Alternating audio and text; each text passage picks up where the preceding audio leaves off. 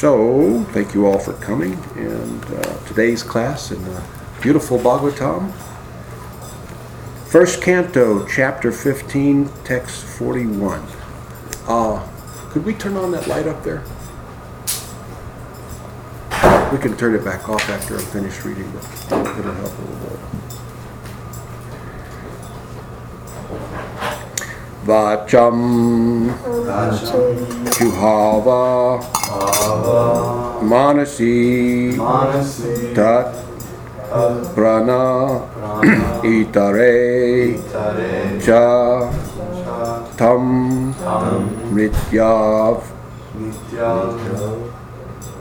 Apanam Sotsargam Tam Panchatve Hi Ajohavit Vacham Juhava Manasi Tat Prana Itare Chatam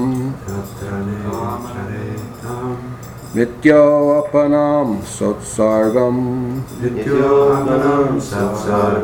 Tam Panchavatve Hya Johavit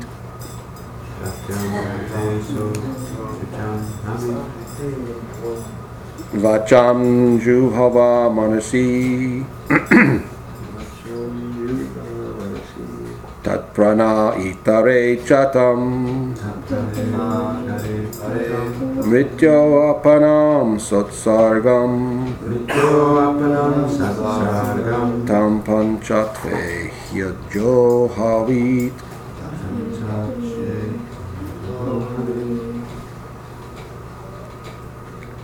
Anybody want to try to chant it? No? Vacham. Can I see it first? Can I see it first? Oh, yeah.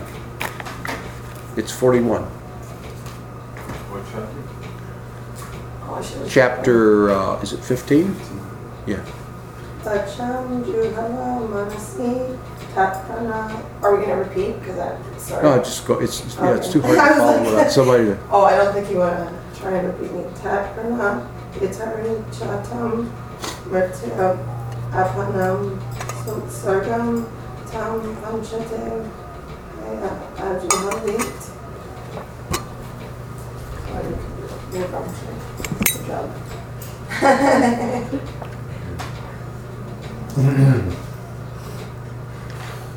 Vacham Juhava Manasi Tat Prana Itarecha Tam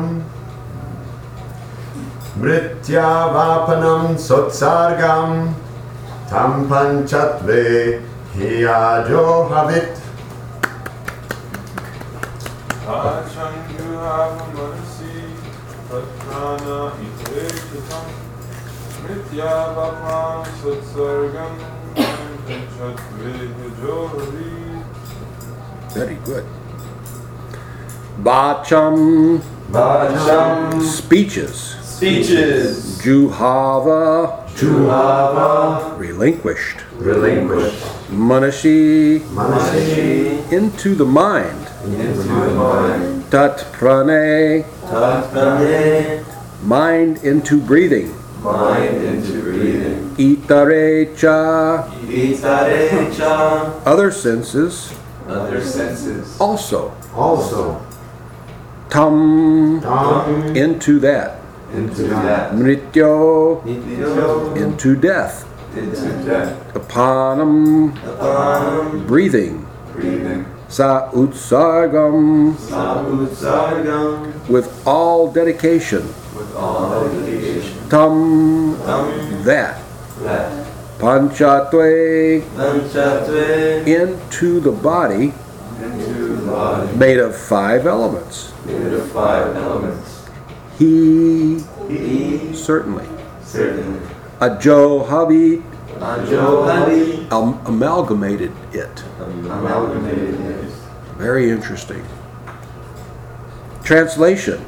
Then he, Maharaj Yudhisthira, amalgamated all the sense organs into the mind, then the mind into life, life into breathing, his total existence into the embodiment of the 5 elements, and his body into death. Then, as pure self, he became free from the material conception of life. This is heavy stuff, isn't it? So I say, and you can repeat, then he amalgamated all the sense organs into the mind. Then the mind into the mind into life. Life into breathing. His total existence into the embodiment of the 5 elements. And his body into death. Then, as pure self, he became free from the material conception of life. Purport by His Divine Grace, Srila A.C. Bhaktivedanta Swami Prabhupada. Srila Prabhupada explains, Maharaj Yudhisthira, like his brother Arjun, began to concentrate and gradually became freed from all material bondage. First, he concentrated all the actions of the senses and amalgamated them into the mind. Or, in other words, he turned his mind towards the transcendental service of the Lord. He prayed that since all material activities are performed by the mind in terms of actions and reactions of the material senses, and since he was going back to Godhead, the mind would wind up its material activities and be turned towards the transcendental service of the Lord.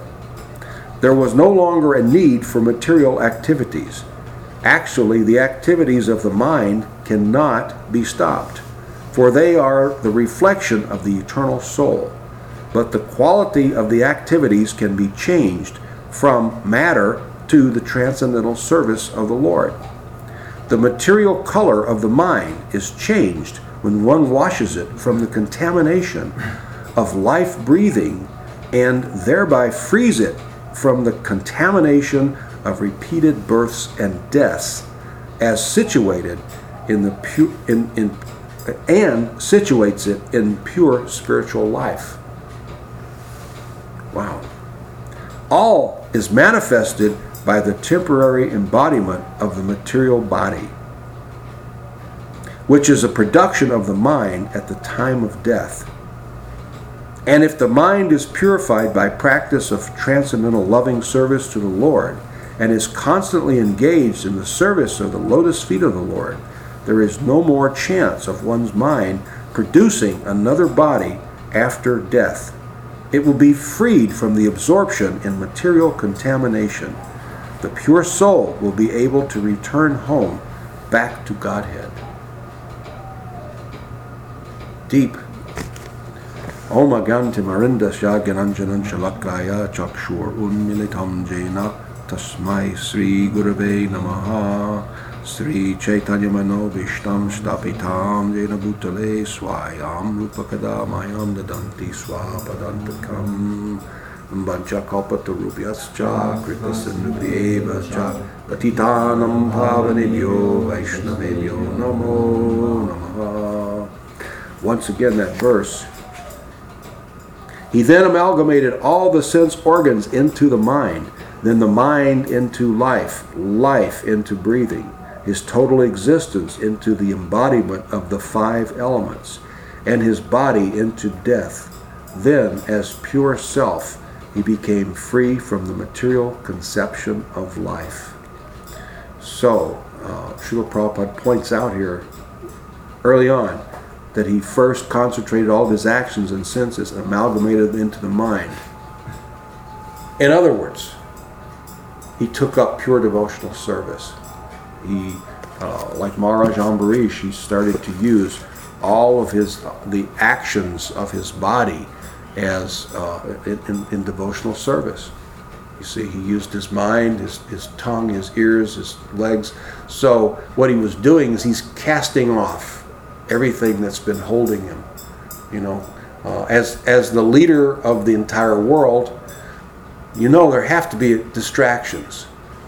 How can he think about Krishna all day, every day? It's probably, if he started to chant, Hare Krishna, Krishna Krishna, there'd be like, what?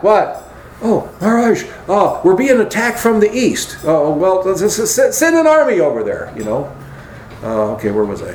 Hare Krishna, Krishna Krishna. What is it? Maharaj, we're being attacked from the west. Oh, well, there's a famine in this. There's a drought over here. And, he's the manager of the whole planet. So, it's not going smoothly. We just slipped into Kali Yuga. There's all these things happening. So, here Maharaj Yudhisthira has cast this off. He's taken off. In the last verse, he took off all the ornaments of the emperor, you see. And he stripped down, basically just wearing a kopik. He's wearing a loincloth, you see. So he's not wearing his attractive ornaments and garments anymore, the garments of the emperor. So what's he doing? How does he amalgamate? What does this mean, to amalgamate all the sense organs into the mind? Amalgamate. Transfer? It's to Concentrate. To focus. Amalgamation. Huh? Amalgamate. Amalgamation is like a mixture. Amalgamation is To merge. to merge. He merges the whole. All of his senses together and into devotional service. So he's focused. He's using all functions of his body to serve Krishna. You see, to focus on service to Krishna, to meditate on Lord Krishna. You see, so he's using all of his functions. Probably goes on. He prayed that since all material activities are performed by the mind in terms of the actions and reactions of the material senses, and since he was going back to Godhead, the mind would wind up its material activities and be turned towards the transcendental service of the Lord. So in other words, I want my mind to be focused on nothing but service to Krishna. I'm no longer the emperor. I'm not going to think about that. Knock on somebody else's door. Okay? I'm out of here. I'm retired. I'm emeritus. So I'm finished with it. So, as we discussed yesterday, what we're seeing described here is the perfect way for one to wind up one's life. We don't plan very much for death. As I said yesterday, people plan for retirement, but they don't plan for death. Nobody really wants to acknowledge that I'm going to die. They may say, oh, we're all going to die. But somewhere in the corner of their mind, they're thinking, but not me. Not anytime soon. I mean, that's like way down the road, especially when you're young. You're thinking, I remember thinking when I was a kid that, wow, when the century turns into the year 2000, when we go from the 1900s into the 2000s, wow, I'm going to be old. I'm going to be 52. I thought, wow, that's like dead. When you're a little kid, 52, it seems like dead. And I began to wonder, what will happen to the world when it goes into 2000? And then I started getting agitated, thinking, wow, is it going to change things? Is it going to be, does it mean that everything ends? And then I thought, well, what do I care? That's a whole lifetime away. And I was probably 8 or 9. I'm thinking, that's just so far away, So even if we do think about death, even if we're older, I go around talking with some of my godbrothers, and I find us saying that, we might have another 20 years. How can I say I'm going to have another 20 years? That means I die at 85. Not everybody lives to 85. I don't know what the national average is for males. I think it's 70-something, isn't it? What makes me think I'm above average? You see? What makes me think I've got, If I'm honest, I'd probably think I probably have 30 years. You know, I'm going to die at 90-something, you see. So in other words, it's hard for us to get ourselves to be serious about the time of death, you see. So this mind of ours is what is manufacturing at this very moment. It's planning our next body. We don't know it, you see. Everybody's mind, through the sum total of their desires, is planning your next body. So that sum total of all your desires at the time of death is what generates that next body, the next destination, you see. So the devotee is a little different. Well, we're very different than the non-devotee, because we're aware of that and we're performing devotional activities. We're performing devotional service to the Lord. So what we're doing is we're dissolving the subtle body. As you chant Hare Krishna and perform devotional service, you dissolve the subtle body. Mind, intelligence, false ego, they dissolve. They start to fade away. You know, it's like if you were to put an aspirin in a glass of water, eventually it'll just like fade away, or sugar cube or something, you know. Alka-Seltzer. Alka-Seltzer, yeah. I'd prefer an Alka-Seltzer. So, but it fades away, you see. So, but the mind, intelligence, and false ego stay intact for the materialist, you see. When he checks out of this body, that mind, intelligence, false ego is going to go with him. As a matter of fact, it's kind of like it pretty much drags him to the next assignment, you know, because of the desires. You know, I want this, I need, I must have. You see, the sum total of who you are and what you stand for, what drives you, is what makes your next body.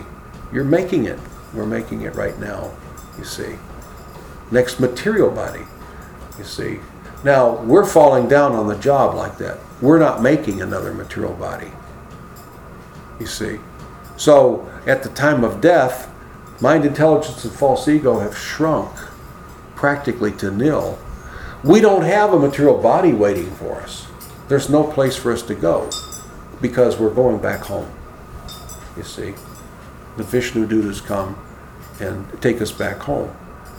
The Yamadutas have no need for us. They have no use for us. We're off the charts for them. We're off their radar.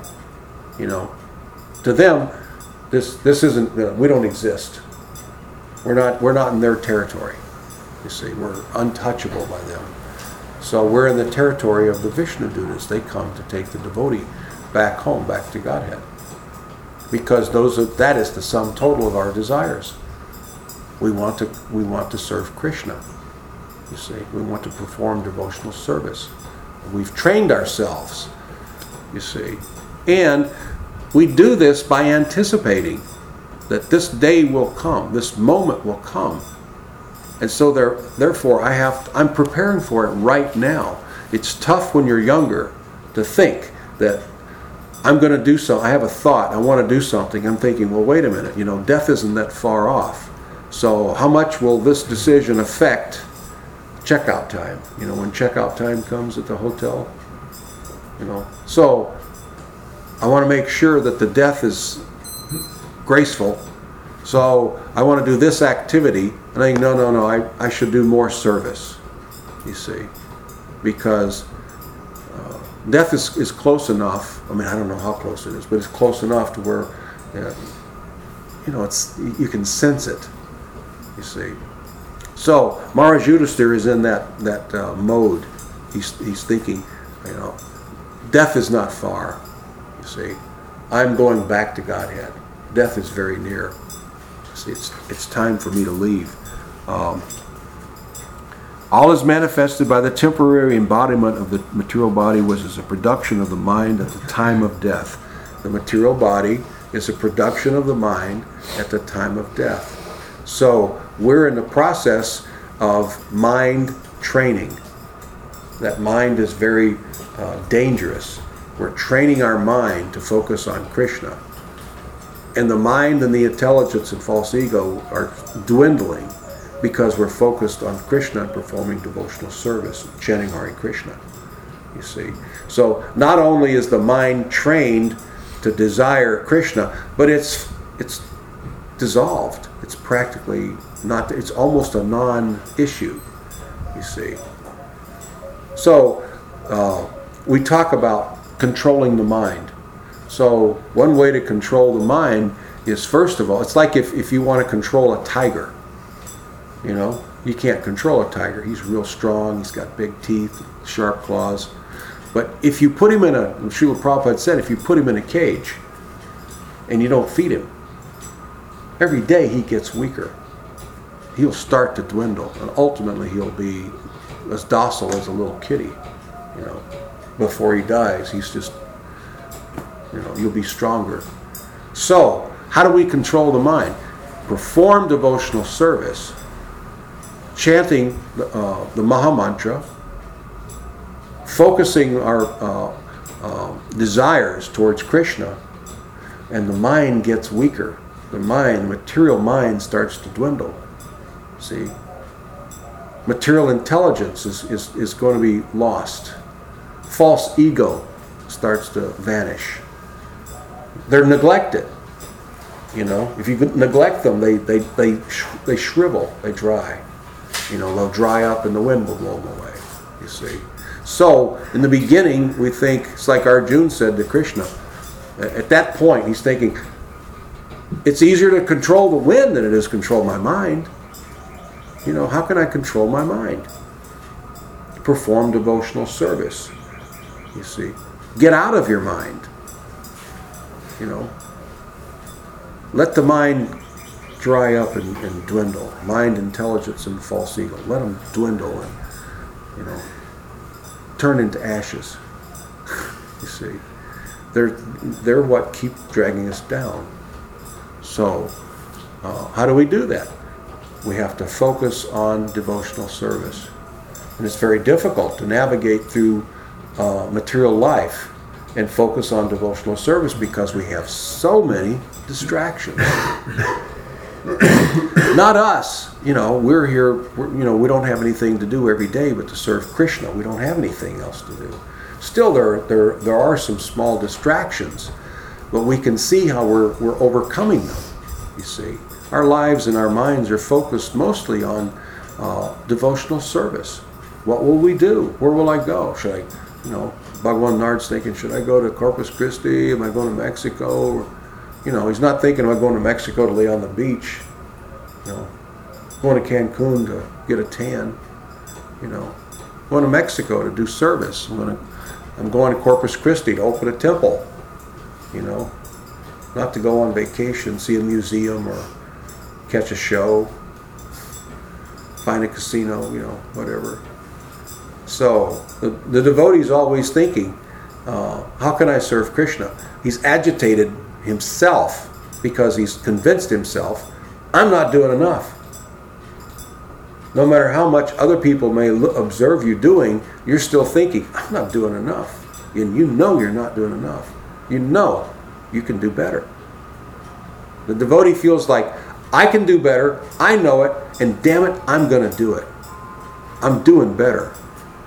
And so he starts to think of, maybe I'll go here, maybe I'll do this, and maybe I'll do that, or whatever. The devotee's always meditating like that. So if you're thinking like that, if you're concerned about, should I go to Mexico to serve Gurudev, or should I go serve my guru in Corpus Christi, and bam, out of nowhere, death happens, what do you think's going to happen? You're concentrated on devotional service, you see. The object of human life is to engage in devotional service and be concentrated, to be consumed by it, you see. And for us in this room, it's easy to understand that because for the most part we are. But our job is to get others now to see the value of performing devotional service. It's very difficult. The Christians use tactics like, you'd better repent now. Because at death, you're going to go to heaven or you're going to go to hell. Buddy, where are you going? Where do you think you're going to go? If you accepted Christ. That's why they say, Christ. If you accepted Christ. So it's like, well, I don't think so. I mean, how do you do that? You know, when I was a kid, I used to say, whoa, I don't know. Wow, does this mean I'm going to go to hell? You know,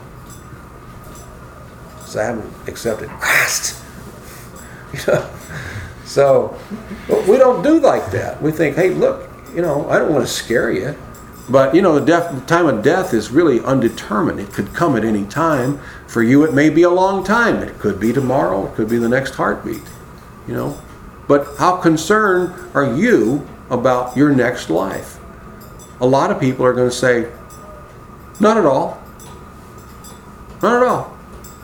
Because, you know, Rolling Stones tour is going to come through town, and I got tickets for that. And, you know, then we're going to boogie on down to Cancun and party down there. And then I got to get back and study for the exams that are in school. And, you know, I'm going to have my degree here pretty soon, and a really great job. You know, great job, fabulous house, big car. I'm going to have it all. So, you know, this next life, I mean, I don't really care about that right now. I mean, that's so far off, I'm not even considering it, you see. So, but like we were talking last night, occasionally you meet people who are inquisitive. What the heck is going on, you know? What is with this world, you know? Who am I? And what is my relation to this world? Am I just gonna, if I am this body, then my body's gonna turn into the elements, and then I'll decay and I'll turn into food for, you know, fertilizer for another plant, and then will I live on in that plant? You know, if I die under a tree, and what is it called when your body compost? If my body decomposes and composts, and then the tree takes nutrition from my decomposed body. It's like we decompose the vegetables out here, you know. Mm-hmm. So then, and that turns into fertilizer for other plants. So if I am my body and I decompose and that causes some nutrient for the tree, do I live on in the tree? You know, I mean, there's all kinds of people who think like that, you know, but people start to get inquisitive. Now, the problem we have is unless they come to us, like that couple that came this morning, how do we know who's the inquisitive person and who's the person who really doesn't care? How do you know? By their questions, exactly. But if you're out preaching, if you're out distributing books, you got to hit them all. We can't say, well, I think this guy is a seeker, and I don't know about this guy. I don't think I don't think he cares. We don't know. We can't. So we've got to blanket everybody. We've got to get them all. We've got to get as many people as possible to read Prabhupada's books, and as many people as possible to come and associate with us, take prasadam. You know, it's like kick the tires. Try it on, see if you like it. A lot of people are going to say, this isn't for me. I don't really care about this. You guys are neat, and I like the music, the food's great, but, you know, I don't really care about my next life. You know. You live, you die. You live and you die. It's gonna be a long time before I die. You know, what do I care? I mean, I'm just getting out of school. My life is just beginning. A few years later, I just got a promotion in the job that I got. My life is just beginning. You know, my wife is going to have a baby. Our life is just beginning. So they're not thinking about death. They're not thinking death could come at any minute. They're not the slightest bit concerned. You see, very few people, a small percentage of people, are ready for death. In other words, once in a while, you may go to the doctor And he'll say, you know, I got some bad news. You need to go home and get your affairs together because I'm going to give you maybe 4 to 6 weeks. And you're like, what? So, but that's rare. When the doctor says, you know, you got maybe 2 months at the most. And then you're like, whoa, you know, so I got to go get my will together, and I got to say all the things to all my family that I always wanted to say and didn't say, and I have to. But I've seen some people like that, and I don't remember many of them getting real serious about their spiritual life. Even when they know you got 2 months or 6 weeks. You know, they work on they get with their lawyer, make sure the will is together, and they tell their family, oh, I really love you, and you know, like that. But as far as secluding themselves from material activities and just trying to find God, I've never witnessed that. And I've seen a few people that are given the time. You know, you're 6 to 8 weeks max. You know. Maybe 4. And then they go out and they get their material life together. But as far as getting their spiritual life together, you know, the only people I've ever seen do that are the devotees. They go to Vrindavan or Mayapur. You know, they know they're going to die. They're in intensive hearing and chanting. You know, and in the final days, they're laying in a bed surrounded by devotees in kirtan. You know. So, other than the devotees, I've never seen anybody that really thinks, oh man, I've got to get my spiritual life together. You know, now I'm really serious. Tell me something about this God character. You know, what if there is another life? You know, so we have an advantage. And since we have that advantage, sometimes we think, well, everybody has this, you know, this advantage that we have the knowledge about our next life. We have knowledge about our death and how to control our next destination. We have that, so it's natural for us to kind of take it for granted.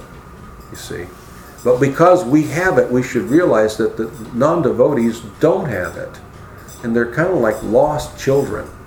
You know, they're very, very unfortunate, and they're going towards the end of this human life, and it's just like they're going to fall off a cliff. You know, they're going to fall off. They're going to get an animal body. Most of them. How are they going to get a human body? What are they performing? What activities are they performing to get them a human body? Some people will, you know, without being devotees. Huh? Or they'll just go to hell and they won't even get that. Yeah, you know. Maybe they get a human body, but they're on a hellish planet. You know, I mean, we can't even imagine. You know, and they're not even trying to imagine. So we have to kind of, have to help them. You know, we have to look out for them. We're kind of like the keeper. You know. There's another word for it, you know, steward, you know, for the living entities. We have to help people make some decisions. We have to influence, the word we use, we have to influence the way people think, you see. You know, it's not that we force them, but we influence them, and if necessary, we influence them as heavily as we can. It might be one heartbeat away from force. But we try to influence them, you know, as much as we can to take up devotional service. You see? And we don't back off. One thing I always loved about book distributors is they don't have their false ego on their sleeve, you know. It's not like they're thinking, if I push the guy to buy the book, he's not going to like me. He's going to think I'm pushy.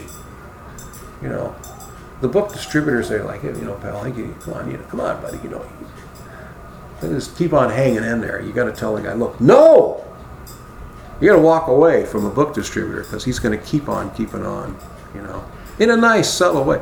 But if you have false ego, you're going to be too embarrassed. Now, what this guy's going to think I'm a nut? You know, he's going to think I'm pushy.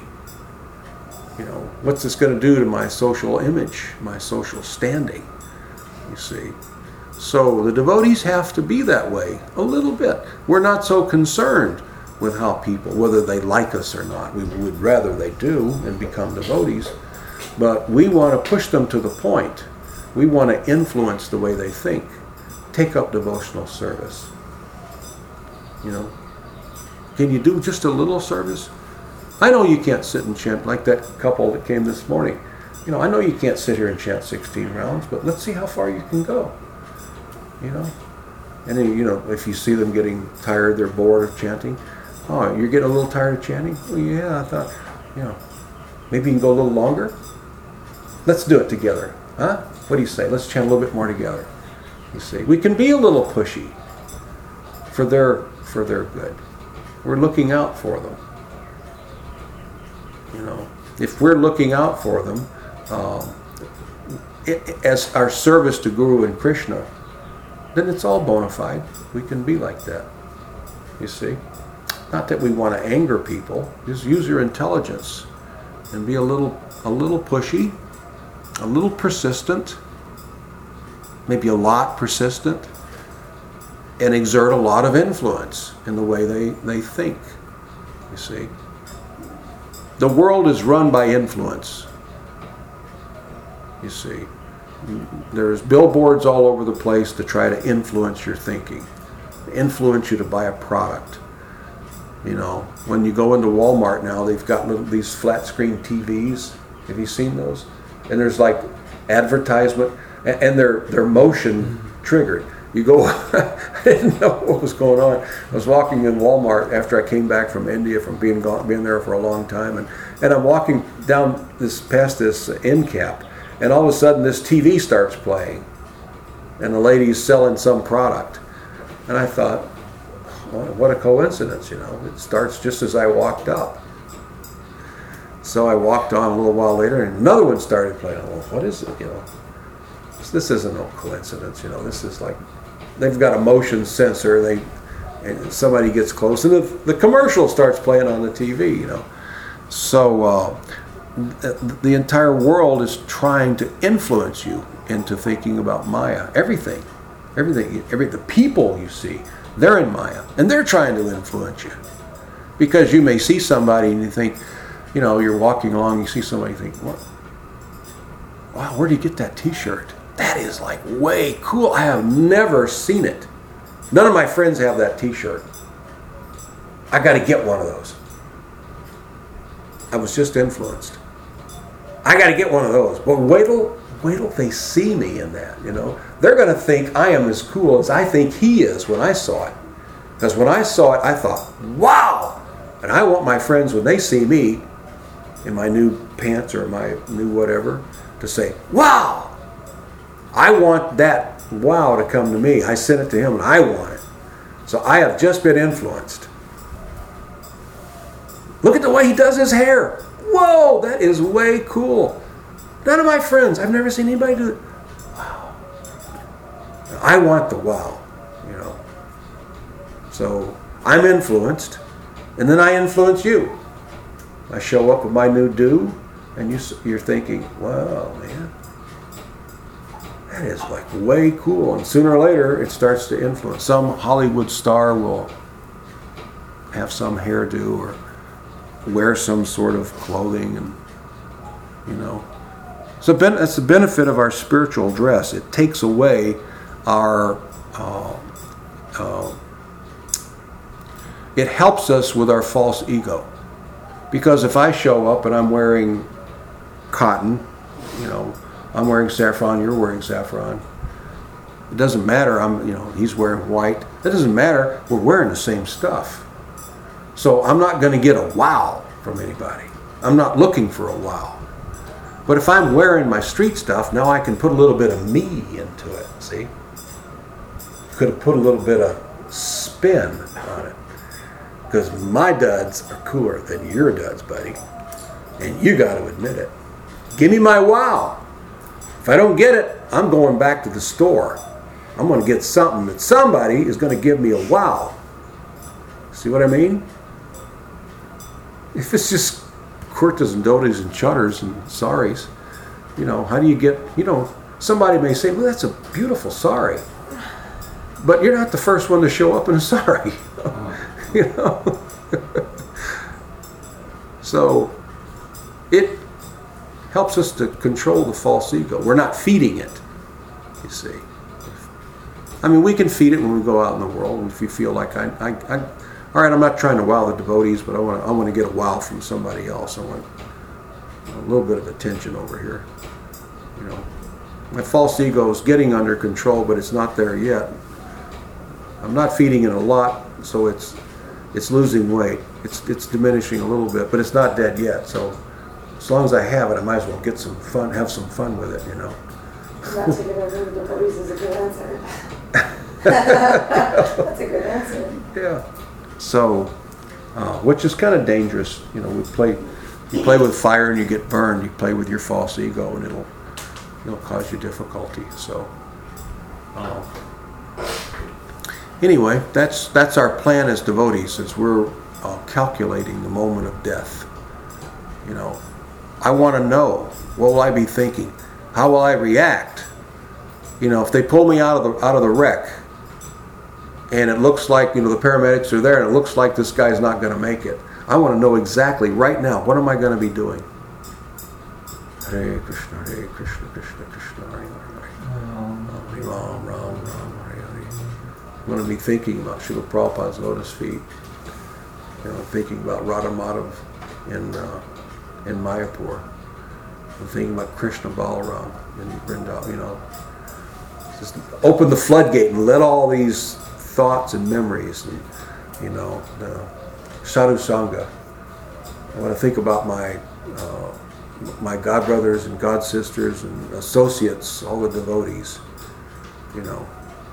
That's let your mind. So practice. What am I going to do? What will you do if the doctor says, "Oh, I'm going to give you 3 months to live, and that's it, max"? You got to know. You should know.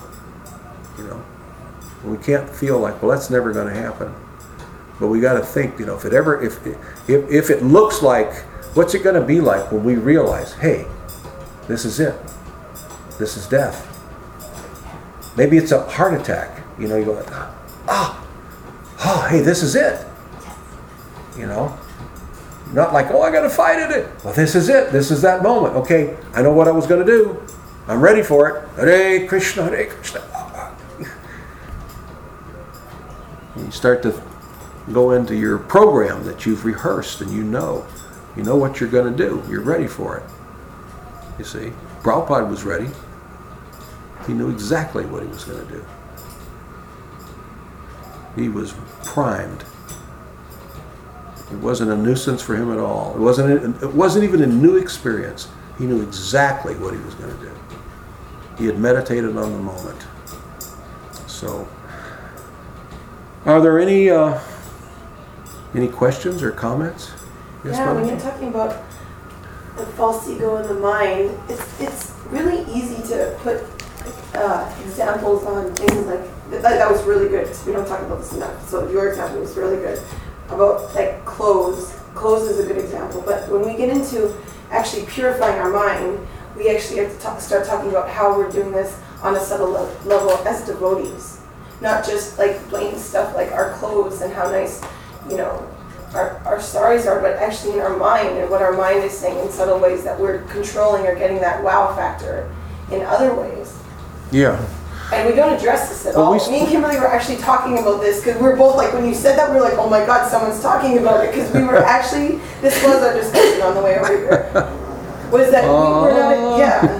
But more even so as a devotee, because my one thing I wrote down is false ego dwindles in devotional service. Actually, most of the time that doesn't happen. That the opposite effect happens. Devotees come into Prabhupada's movement and they get the knowledge, and then they think they're so great. And I say to them, those aren't even your words. Those are Prabhupada's words. But if they stay engaged, they'll be okay. They will.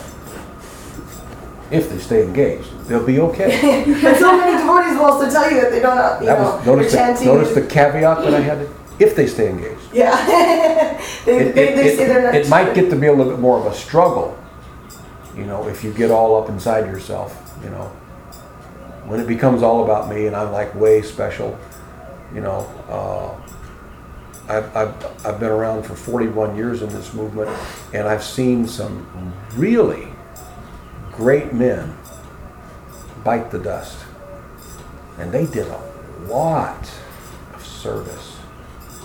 So much service and had so much success that they started thinking they were special. They forgot, I am simply an instrument of my Guru and Krishna. And I'm nothing. I'm nothing. I'm like, it's like if you pull the plug on an electrical appliance, it's nothing. It's useless. You see, so it can happen, but if you stay engaged, you'll overcome that. You'll sidestep that. I mean, it's dangerous. It's dangerous to start thinking that this is all about me. This is my potency. I'm able to do all this.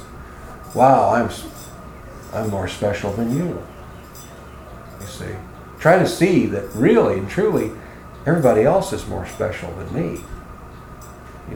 I don't know what I can do well. I don't know of anything that I can do real well. But I'm always surrounded by people who can do devotional service really well, really good. I'm not a good book distributor. I'm not a great cook. I know many great cooks. I'm not good at kirtan. I'm not good at anything. I'm just allowed to be here. Basically, that's it. I'm just allowed to be here. I'm just thankful for another day to get to associate. We need to realize the attributes and the contribution of the other devotees. Don't be concerned about your own. Don't compare yours to theirs. You can compare it thinking, I'd like to be like them. Wow, I'd love to. I wish I could chant like him. I wish I could cook like him. I wish that would be so nice if I could serve Krishna that way. But not to think, well, that guy over there, he's not as good as me. I cook so much better than him. He doesn't know the recipes I know. I know much better melodies of kirtan. When you start thinking like that, when you start pushing yourself, bubbling yourself towards the top, you're in trouble.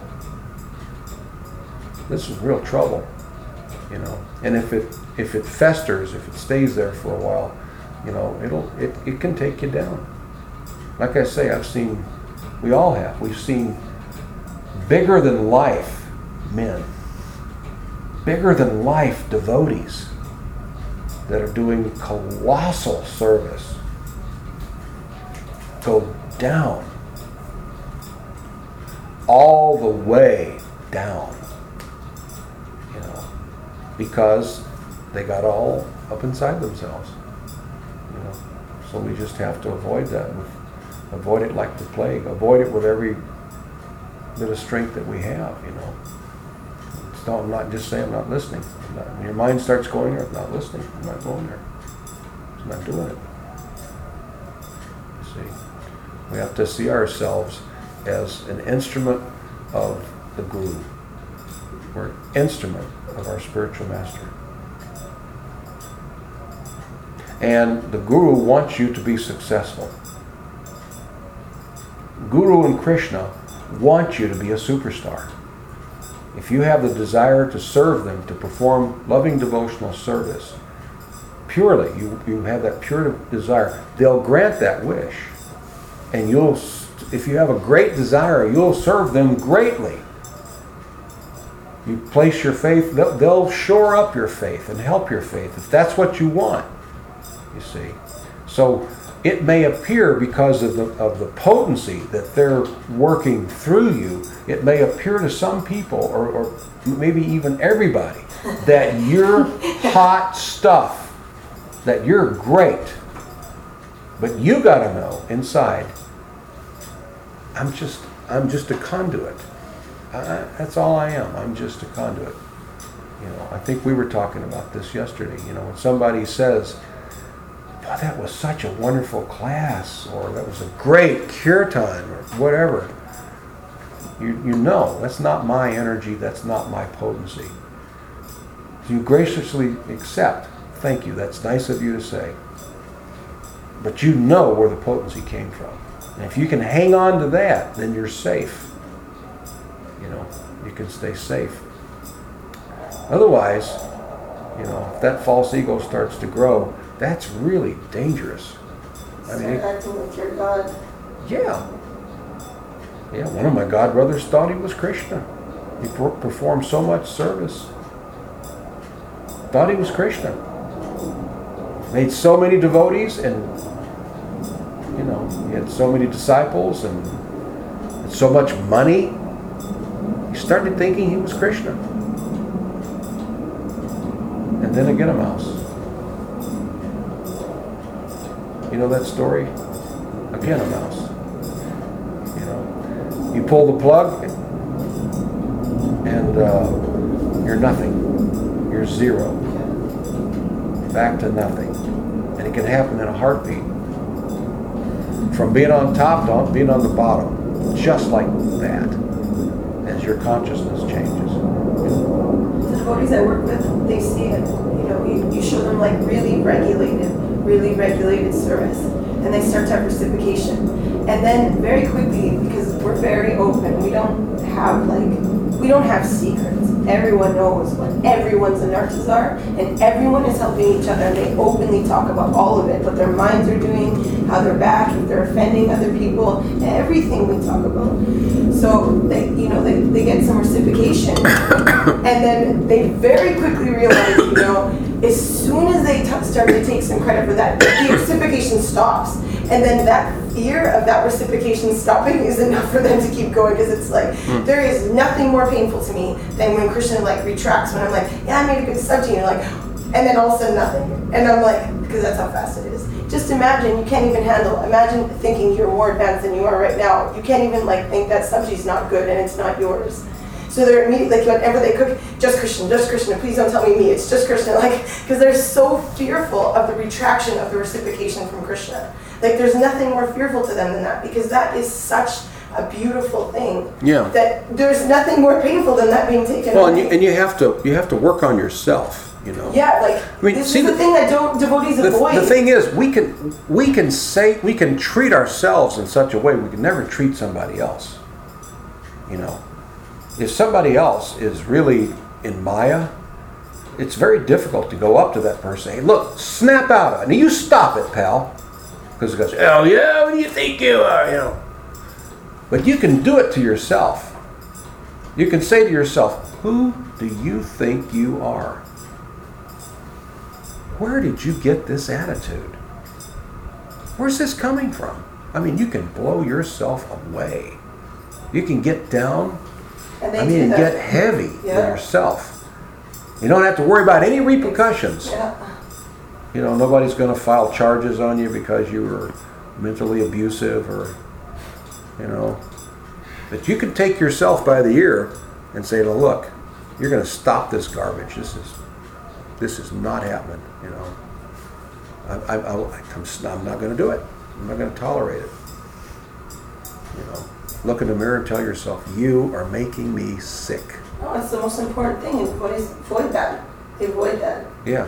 100. But it's literally almost. It's got to be 99% they avoid this. What happens when you go to a gym and you start to work out? Yeah, you start thinking you're so good. You look so great. But follow this train of thought. You go to the gym, and you're going to work your biceps. And in the beginning, they're weak. And so you start lifting weight, and it kind of hurts a little bit, They get a little sore, but you keep on working them. And after a while, they start to grow, and they get strong.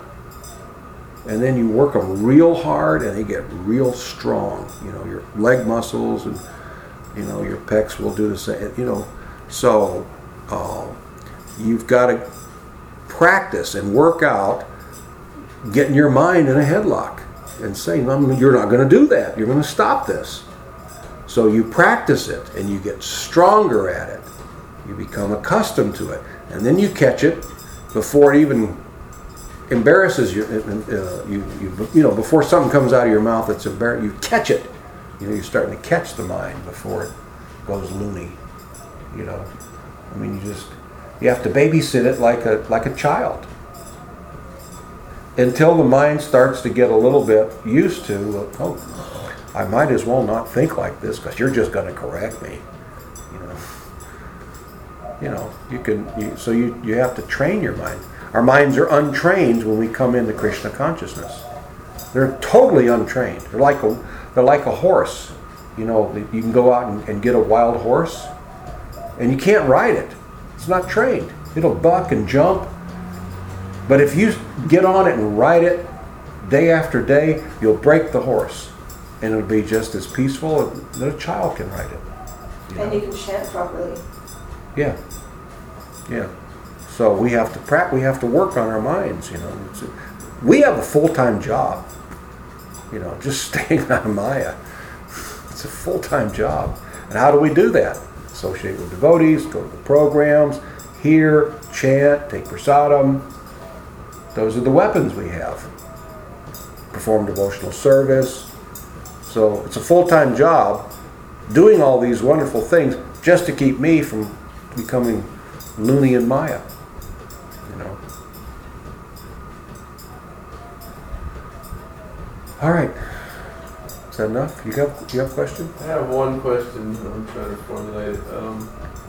Often, you know, earlier you were saying that sometimes about being influenced negatively by others, we tend to think that being influenced by others in a negative way may mean like an aspiring devotee being influenced by somebody on the outside, the karmi or something like that. But often at times I've seen how like an aspiring devotee can be influenced by another aspiring devotee negatively as well, because maybe they're not trained up. You know what I mean? Yeah. So how can we help that person who's being influenced, or how can we be able to help people like that if they're so caught up in being influenced by those people? What's the best approach to help them? You just have to approach them. Because it's within our movement, you know, at that point in time, right? You just have to approach them and say, really seek better association. That Prabhu over there, he's okay. He's okay. He's not first class. He's new. You know. But you go to that guy over there. He knows a lot more and he's more fixed up. It would be better association for you. And you try to influence him. You can't force him. You know. You don't want to offend the one devotee that's kind of loose. But I've had that experience, you know. I invited some guests that I've been preaching to a certain temple, big temple. I'm going to go see the big time temple, and they were pretty first class. You know, they were getting. I mean, their consciousness was into hearing and chanting. They wanted to hear and chant. We're going to go to the big city temple. Yippee, man! I get to see deities for the first time. This is going to be way cool. I get to go to Mongol Arti. Wow! Guru Puja with a deity of Prabhupada. They're like giddy, you know. So they take them to this temple. I won't mention the name. And got them to bed. Got them up the next morning. Full morning program. They're ecstatic. I mean, they were ecstatic. They were like in trance. It's like Gomer Pyle, you know. Golly! Oh man, this is wonderful. That evening, they met up with some aspiring devotees. And one was initiated, and got on the internet. Stayed up to 2:30. And we didn't see them till after breakfast. They came in after breakfast. They didn't even have time to take a shower. They just realized, we're going to miss breakfast. They came in, is there anything to eat? It blew the whole thing. A little bit of association. Now they learned how to stay up all night. The cool things you can find out on the internet. I didn't know they had that on YouTube. Yeah, look at this, you know. So the rest of the time they were there, they barely saw another program. They became trained. They became influenced. You see. They were negatively influenced. And once you get that, it's very difficult. You know, it's like me giving you some disease. If I have a disease, contagious disease, if I give it to you, now you've got to struggle with it, you know, get over it, get cured. Best to avoid me, associate with somebody who, you know, he doesn't have the disease. You see, associate with him. It's best if you don't associate with me if I have this disease. If I'm going to contaminate you, I am bad association. Bad. Bad to the bone. I mean, you should walk a mile around me. But what happens is, what I see is that these loose devotees are like magnets. You know? Have you noticed that? Absolutely. They just, you know, they're because they talk a lot and they got a million Prabhupada says. Not reading. Prabhupada says, and yada yada yada. And they don't read, they don't hear. You never see them in class. Not talking. But they know everything. Mm-hmm. I mean, what they've heard speculation, and then they speculate a little bit themselves and make up a little bit. And, you know, it's because it's all for me to show you how you're a new guy, and I'm a new guy too, but I'm way more advanced than you, buddy. So here I've been a new guy all this time, but now you're coming in and you're newer than me. So now for the first time I feel advanced. You see, and it goes on like that, and it's sad. It's a phenomenon that I don't know how to deal with. Yeah, me and Jivananda have been talking about this actually. Me and Jivananda Prabhu. Our movement is swaying so much to the left. He says it's becoming a Hindu movement. We're not Prabhupada's movement anymore. So the reason he says that he loves me so much is because I love Prabhupada. And I actually want what Prabhupada wanted. And he says Martina wants what Prabhupada wants. And she'll stick it down. And people don't like that. But we'll recognize. Like, the people that need to recognize, they see. But that, you know, irks other people too. People who are sincere will like it. But I mean, that's false ego if we worry about, will I be liked? No. Don't worry about it. You know? I'm worried about making my Maharaj happy. If I go around telling the truth all the time, Jadwaita Maharaj and I talk like this. You know, when I see him, he'll say, "Oh, how's it been?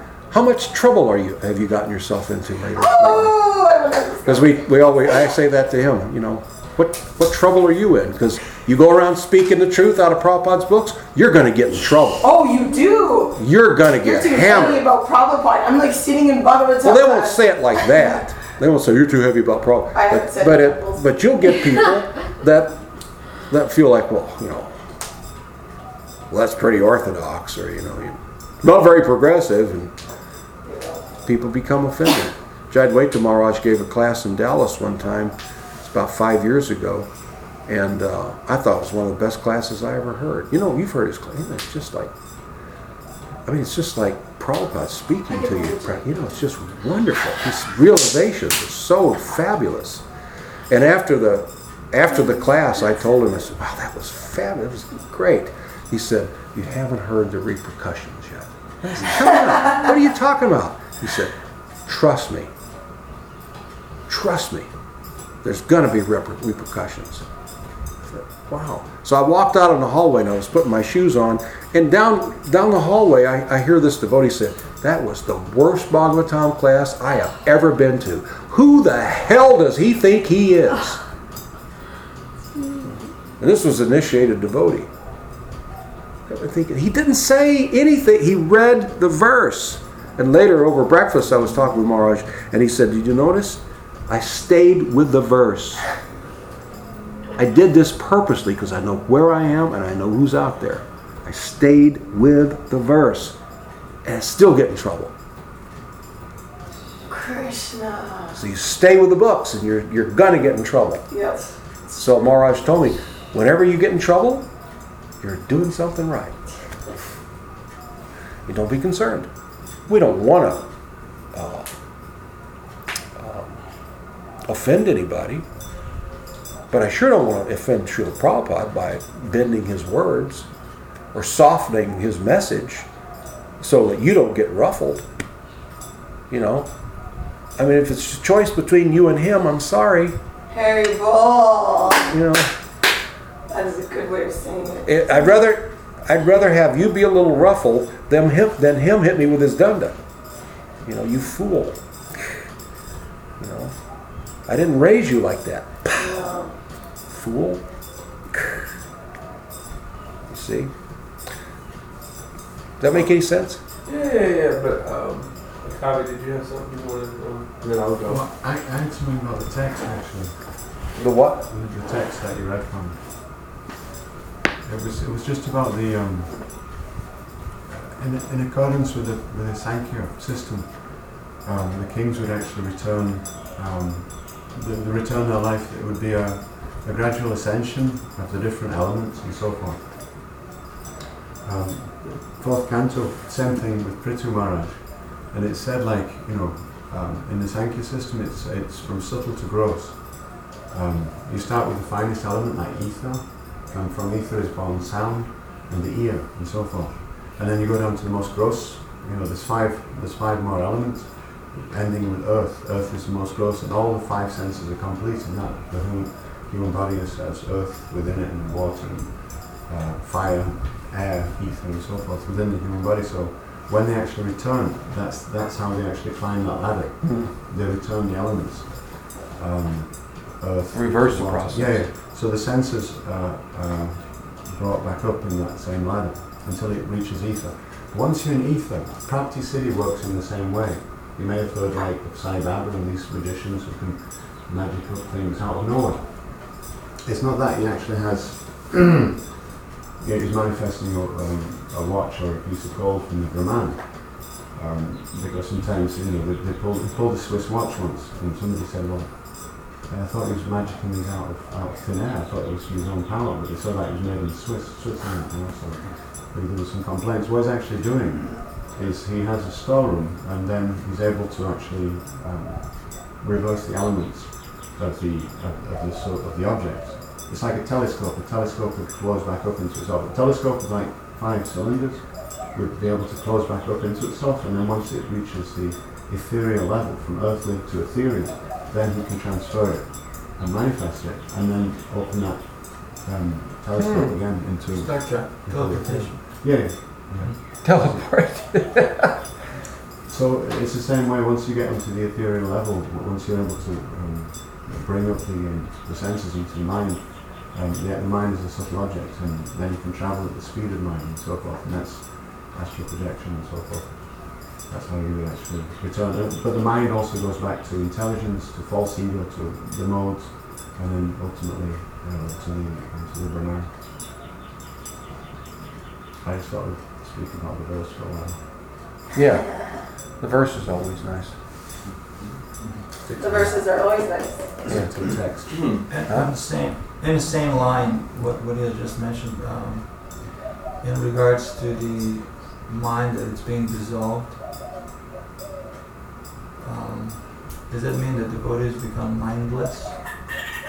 No, he's getting rid of the material mind. The mind has actually become spiritualized. The material mind is dwindling. The mind's starting to work. It goes same with the false ego. When it's dissolved, does that mean that devotees become He has a true ego. like a mush, or? No, he has true ego. If you say I'm an eternal servant of Krishna, that's true ego. Ego's not bad. False ego is bad. If you say I'm anything other than a servant of Krishna, that's false ego. It's false. It's not real. True ego is real. Are all the true egos the same, or they vary, and they're special in their own way? What do you mean? Different living entities, their true identity. Are they all the Well, same? you've got a squirrel, and he's convinced he's a squirrel. So his false egos. No, I'm talking about true self. Oh, the true. The real self. Are they Yeah. all the same and they all vary in their profiles? Well, there's variegatedness in the spiritual world. You know, it's not that we're all like pushed out of a cookie cutter. You know, there's variety. There's camps in the devotee in the gopis. You know, there's the conservative camp and the, you know, they have division, but they're not at war with each other. They serve Krishna differently. You see, but at no time do they let their individuality take them away from serving Krishna and become let their individuality become turn into self-interest. See, that's the danger, is self-interest. That's what drags us down and destroys us. It rips away our desire to serve Krishna, even when we don't know it. We could be feeling this is perfectly innocent. But now, I'm right back where I started when I left Goloka Vrindavan. I want to focus on me. I want to enjoy me. You see? I don't want to please you, my dear Lord. I want to please me. I don't want to be enjoyed. I want to enjoy. I want to take my individuality and my free will and abuse it for my own benefit. I'm going to, for my own gratification. I've been gratifying and gratifying and gratifying for eternity. And what would be the positive scenario of that? What's that? Of using our individuality? Oh, I use my individuality to serve Krishna. You see, and I'm trying to figure out a way to serve Krishna in a unique way. Not because I'm trying to outdo you, but you've already served Krishna in this way. It's just like you just made pakoras for Krishna. So why would I want to make him pakoras? He's got a plate of pakoras. I want to make him some exquisite chutney to go with those pakoras. That goes well with pakoras. Yeah, you see. And someone else will say, well, I'm going to make a nectar drink that will wow Krishna. You see. So we're using our individuality. You can make better pakoras. I can make better chutney. He can make better. Someone can do kirtan better. Somebody can do kirtan better. That's how our natures. Prabhupada said we all have individual natures that don't disintegrate. We all have our individual natures. It's just like the gopis have individual natures, and they serve in that way. Vishaka is very powerful. She's always like on her. They each have their individual natures. And that makes it balanced. That completes our relationship with Krishna. We're so individual. You know, and the individuality in the material world is a perverted reflection of the individuality in the spiritual world. You see, because here people choose a crowd they want to run with. You know, like I want to be a biker. Someone get me a Harley Davidson. I'm gonna grow a beard and long hair, and I'm gonna wear the kind of stuff that bikers wear. I want to be identified as a biker. But at the same time, I want individuality. I don't want to be exactly like every other biker. So yeah, I'm gonna get tattoos all over me, but mine are got to be special, you know. And there's got to be something really different about me. So that's abusing your individuality. You see, when in the spiritual world, our individuality, we're so individual. I mean, you look at one biker, it's hard to tell them, even though they may have different tattoos, it's hard to tell them apart. I mean, what's special one over the other? Maybe some subtle things, but you see. But with a living entity, each one of us, every living entity, is so individual, there's no one else like you. You are performing a service to Krishna that nobody else is performing. Okay? Krishna has a ras with you that he doesn't have with anybody else. It's completely unique. Totally. And when you're in your cloud of the material world doing your thing, trying to enjoy separate from him, he is without that ras. And he wants it back. He wants you to be back in your position because there's a void there. Okay? Because I was having this, Russ, all these, and now you left. I'm not getting this. I'm getting all the rest, but I want this. So therefore, Krishna's bending over backwards to help us to go back to the spiritual world. He's not forcing, but he is influencing. He sends his devotees. He comes as himself. He tries to guide us through our heart. Yeah. Guru. He tries to slow up the advent of Kali Yuga. Then he comes as Mahaprabhu and says, just chant Hare Krishna. Why am I going to take any offenses? How much easier can he make it, you see? So he's really trying to influence. He's bending over backwards, you see. So, because he wants that individual relationship that he has with you back. And he wants it to flourish. That's what he wants. You see. So, our individuality in the material world, we abuse it. Because I use my individuality in the material world to lord it over. I want to be the top dog. I want my tattoos to be the coolest. It's not possible for your tattoos to be the coolest. There's always going to be somebody else with a cooler tattoo. Well, we have to be careful not to do this in devotional service too, because devotees pick camps that they click to, and this is why the GBC is ruled against this overall my guru. This is my guru, and this is his teaching, and so much separation in so many camps, making us all under Prabhupada. Well, there's more under Prabhupada. It's kind of like human nature for conditioned souls to fall into a clique. Yeah.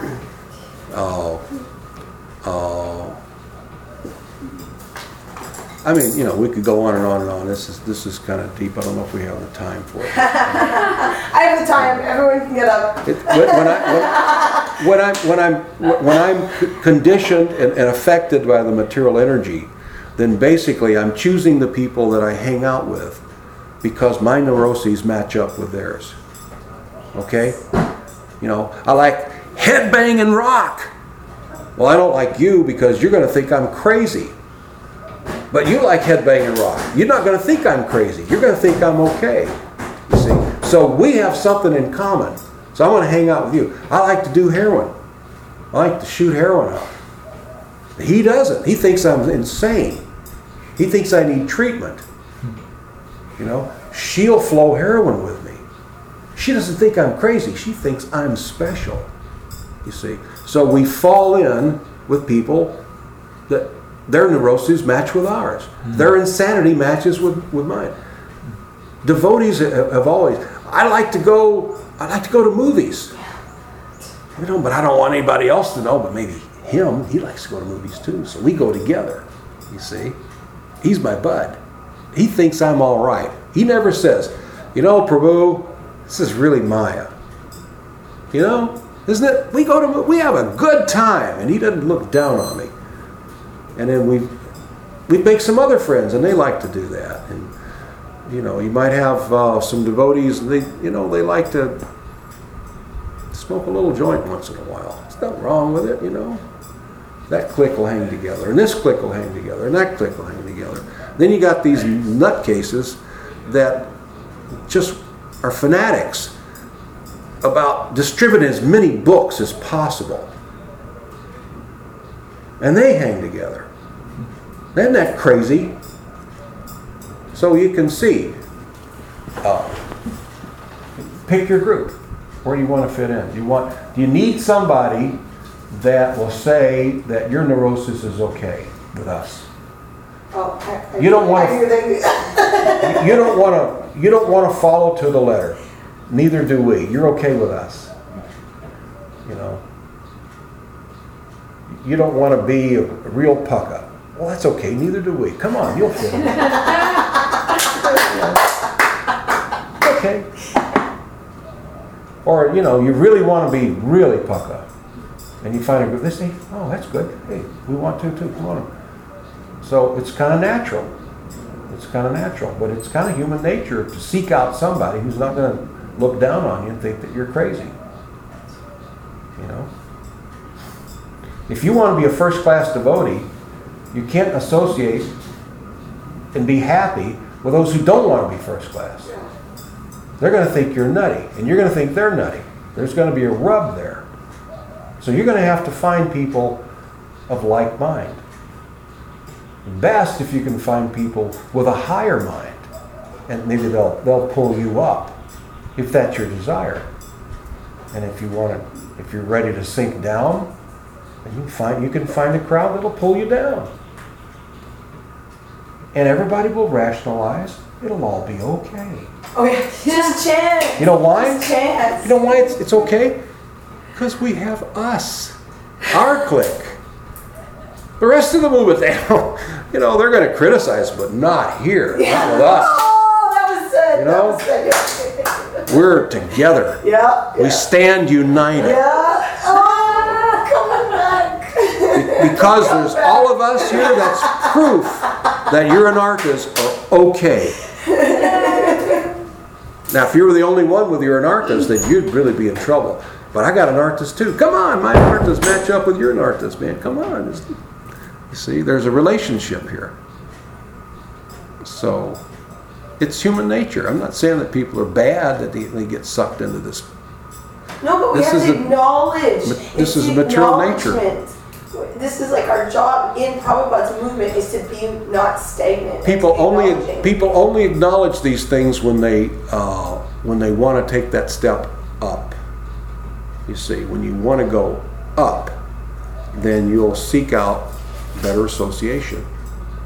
You know, and then you want to go up and maybe try to pull people up with you. You know, closer. It's just like what we're talking about, serious about the moment of death. You know, I can't. In other words, if you're so concerned about the moment of death, then maybe I don't know if I should goof around. You know, maybe I shouldn't loosen up. Maybe death isn't so far away as I think. You see, and if I'm loosened up, I may be distracted at the time of death. I don't know. Maybe I will. In this moment, what does Krishna want me doing? If you do that, then automatically at the time of death, in all moments, it's like. Yeah, but I can just focus on what I want now, and I'll think about what Krishna wants at the time of death. How about that? Surely I'll remember at the time of death. I hear the Yamadutas coming. I'll say, "Oh no, Hare Krishna, Hare Krishna." All right, I think we ought to wrap it up. Thank you. Thank you all. Hare Krishna. Really? All glories to Srila Prabhupada. All glory.